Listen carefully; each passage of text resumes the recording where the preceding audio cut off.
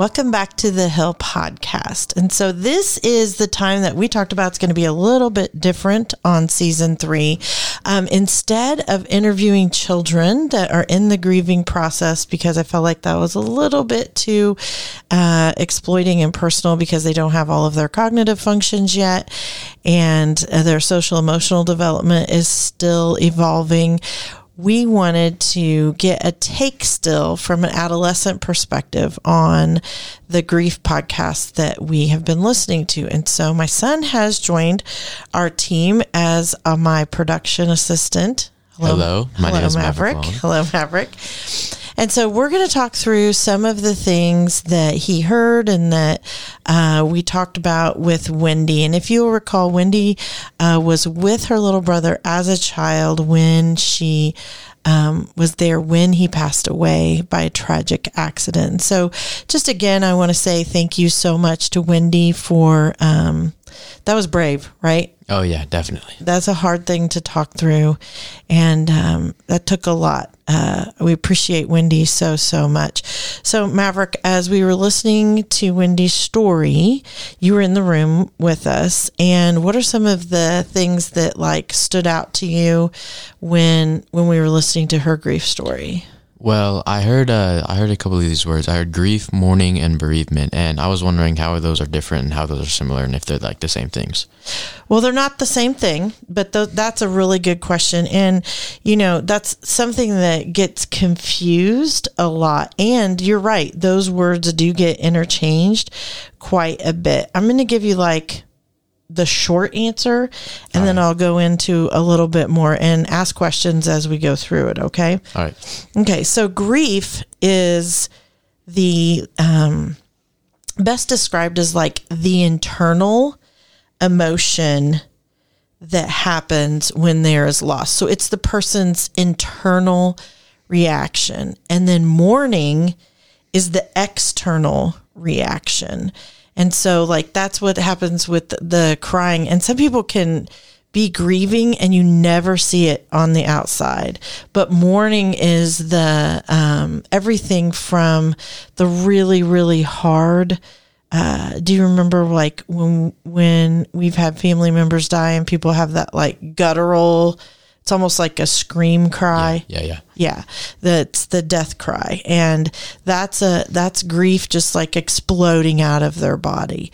And bereavement is something completely different. Bereavement is the time frame that someone is missing their loss. It's like the period of time immediately following the loss and how long they express their grief and mourning. Actually, it's how long they experience their grief, because that's the inner, and how long they express the mourning. And so just grief is internal, mourning is external, and bereavement is the period where you can be bereaved for years. In fact, some psychologists don't step in and diagnose someone with depression after grief until it's been 2 years, because 2 years of bereavement is not atypical. It's difficult, but it's not atypical. Yeah. Go ahead. So mourning is basically the expression of grief. Right. Okay. That makes sense. Well, and I can give you like the little bit more deep. So with grief, people will say that grief comes in stages. So there was a lady named Elizabeth Kubler-Ross, who, even though she didn't do any scientific studies, she gave language, well, not a longitudinal scientific study. She gave language to how people were feeling with the 5 like most common stages of grief. And those include denial, anger, bargaining, depression, and acceptance. And here's the thing. People don't usually move through those grief stages in order. There's like, you could be in denial one day and like this isn't happening. This can't be happening. And then move into anger and know that it really is happening while you're making the arrangements for your family or while you're signing the divorce papers. You're experiencing a loss. So you are angry, but you're also like the next morning you like might be like, this isn't really happening. So you can go back into denial. So like you could, so just because you aren't really ever done with a stage necessarily until you get to acceptance. Yeah. Yeah. All right. Well, and the thing is people, a lot of times will work only on their grief, but there's actually a lot of proof that talks about how mourning is actually almost pivotal to people being able to move through their pain. So, for example, there's tasks of mourning. So, like the first task of mourning is to accept the reality of the loss. So to really like say, okay, I know that this person is gone. Now, that seems like, okay, you went to the funeral, you know they're dead, right? Yeah. No. It took 7 years, Maverick, for me to accept Uncle Josh's loss because I first went to someone that said, you know, you've got to take care of your kids. You got to put this in a box and put it up on the shelf and deal with what's going on with your kids. So I didn't move out of that acceptance piece for a long, long time. And even though I like knew that he had died in my brain, I didn't accept the death. You haven't processed it yet? Right. So I just totally sat in grief and didn't start the first task of mourning. So if you can remember like stages of grief, tasks of mourning, because it's actually a movement through.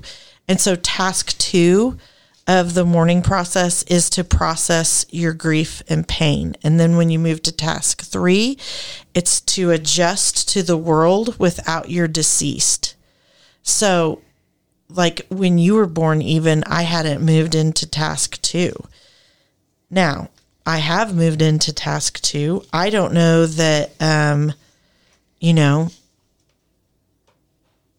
don't know that you can say that I'll ever stop grieving my brother. Like I miss him, but I don't have the internal feelings of depression or anger, but I do accept that the loss is there. I don't really have an alternative, but so like you may be in the grief stage of acceptance, but then you're in task 4 of the mourning, which is finding the way to remember the person that you lost while embarking on like the rest of your life journey. And those tasks, as you move through them, man, they're difficult, but they take as long as they take too.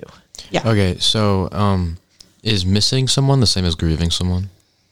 Okay, that's interesting. I think what I could say to that is depends on the level. So like if you miss your sister because she lives in DC, you don't grieve her. Yeah.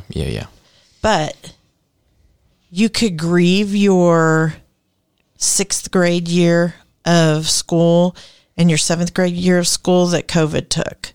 Like you could grieve that. It could internally upset you. Oh, okay. But you might not mourn that because it wasn't a person. Or you could, we see kids right now struggling with huge amounts of anxiety. If you dig a little deeper, you might find that that's them mourning something that they lost during COVID. That 14, 13-year-old age, 15. And even like your brother's age, who's 19, they lost their senior year to COVID. And so they might grieve that. They might be like, well, and at first I think they were like, we're not going to let it happen. We're not going to let it. bother us. They have that denial. But grief can come to so many different things. It doesn't have to be death. And you can see that manifest itself in different people in different ways. Yeah. I also have another question. Okay. So, you said that you came to terms with your brother's death and you've accepted it, but you still miss him. So what does true acceptance look like? So with acceptance, it's saying, I will take, I accept that he's gone. I can start taking the next step forward. It's not, because there's a piece in grief where you start bargaining. And when I say it took me 7 years to move through that first task of mourning, it's because I would circle through all the grief steps. And I would be like, oh yeah, Josh is gone. But then I would go back to like, but God, if you could just, I would do anything to have him back. Or why didn't you take me? And it would recycle. But once I could mourn, and I had to get a therapist to do this. She's what helped me move through the tasks of mourning. And so, yeah, missing him now and acceptance. I mean, I got there in the first task of mourning, but for grief, I mean, it really took like processing the pain and then, trying, they call it meaning making. And I really needed to make meaning of my brother's passing. And that's what, I mean, even right now, I'm still meaning making. That's why I'm working on the Center for, Joshua Center to help children and adolescents process grief, loss, and trauma. I'm still trying to make something good come from Josh's death. And that's not a futile, Josh is gone and he's going to stay gone. Yes. He's dead. So the only thing I can do to, bring meaning of it is to work in something in his honor now. And not stay stuck in the past. Because if I don't go through all the tasks of mourning, and they take as long as they take. It's fast for some people, and it's very, very slow for other people. In fact, there's lots of factors that can attribute to that. There's lots of them. Yeah, makes sense. But acceptance,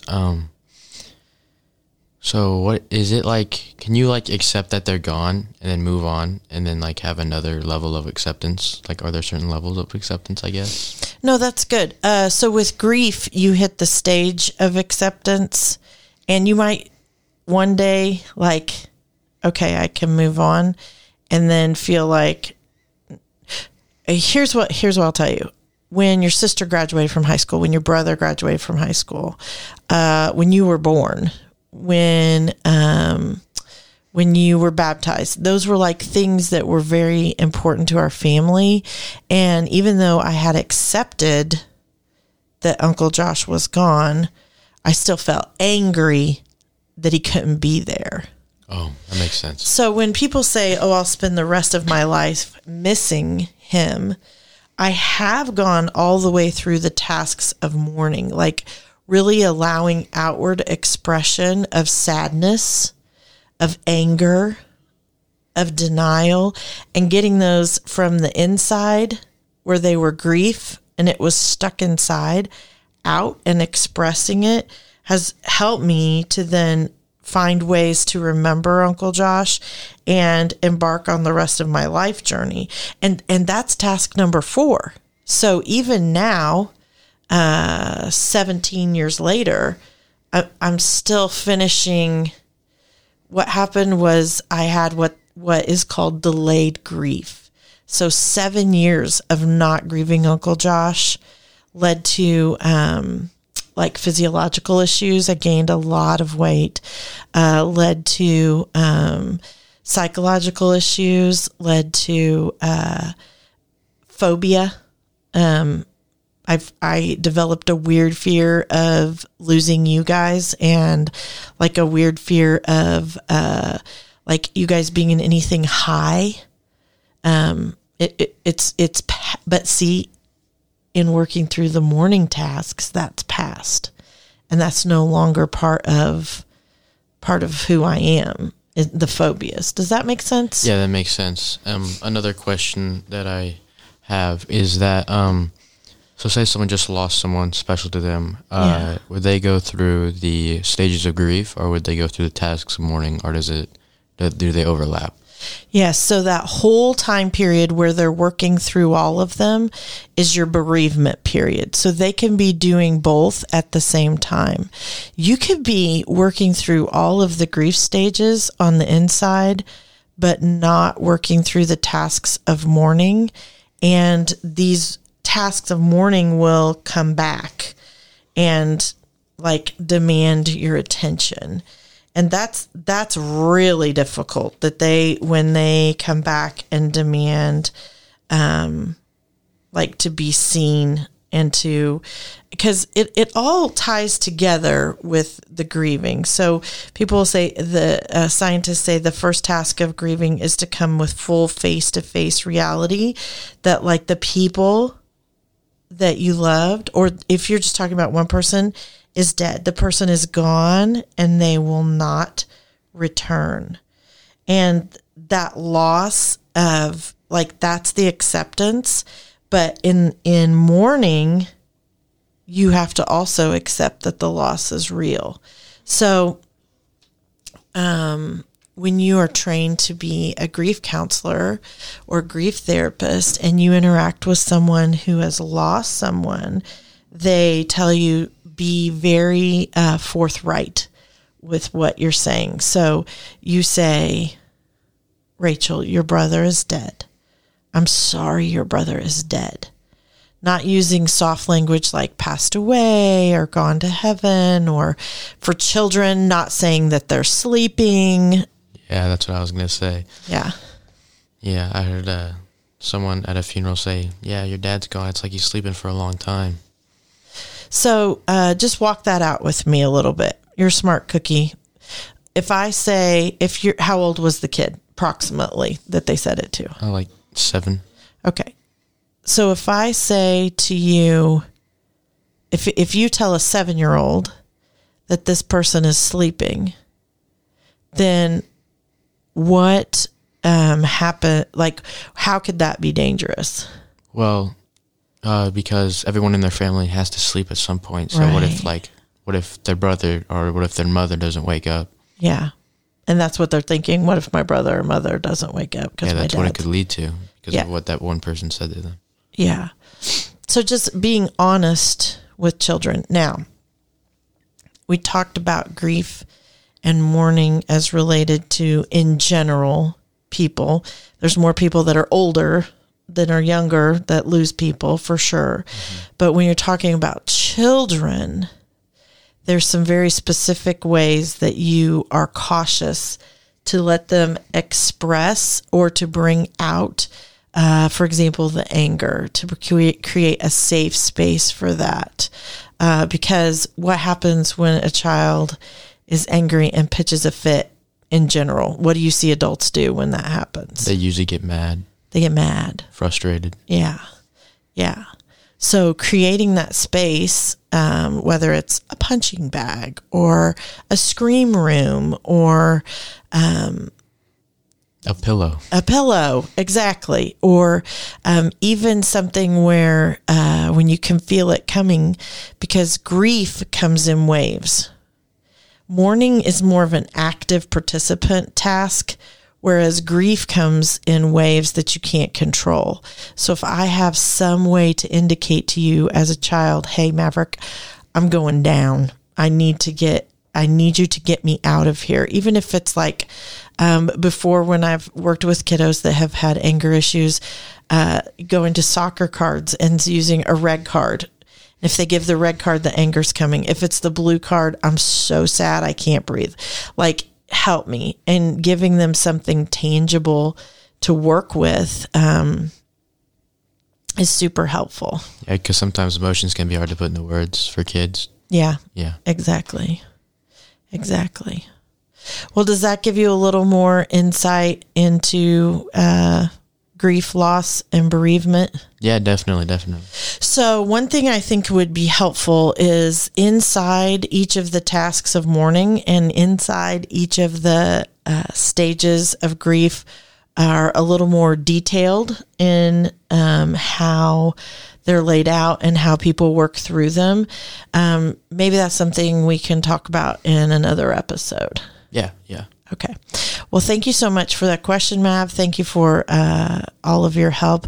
As always, we would love for you to share this with anybody who's working with children or adults that are experiencing grief, loss, or trauma.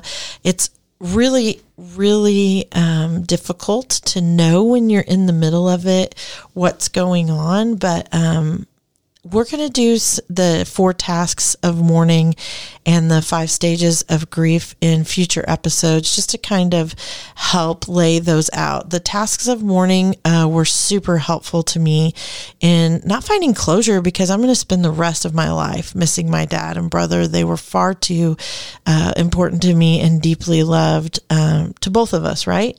Yeah. You're going to spend the rest of your life missing your papa and wishing he was here. But that's not an acceptance, and that's not moving forward. That is, you can still move forward and really mourn your grandpa. So we'll work on those. Our next episodes have to do with a really incredible dynamic. It is 2 daughters and a grandmother who lost their mother that is in the middle of them. So it was the grandmother's daughter and the 2 daughters' mother. And the daughters lost their mother in early adolescence, and grandmother raised them. And it is a riveting and touching story. And we are so excited that they would be willing to share it. So that is going to be a great time for Ashley, Shelby, and Mamal to feel heard, important, and loved, but also just an incredible dynamic. And we hope that it can bring you peace when you listen to it too. As always, we're grateful that you join us. Please like and share this. And always, we read our feedback. So if there's something you want to hear about in relationship to grief, loss, mourning, bereavement, we're happy to bring that to you. We're so grateful for you, and we will see you, or you can hear us next week.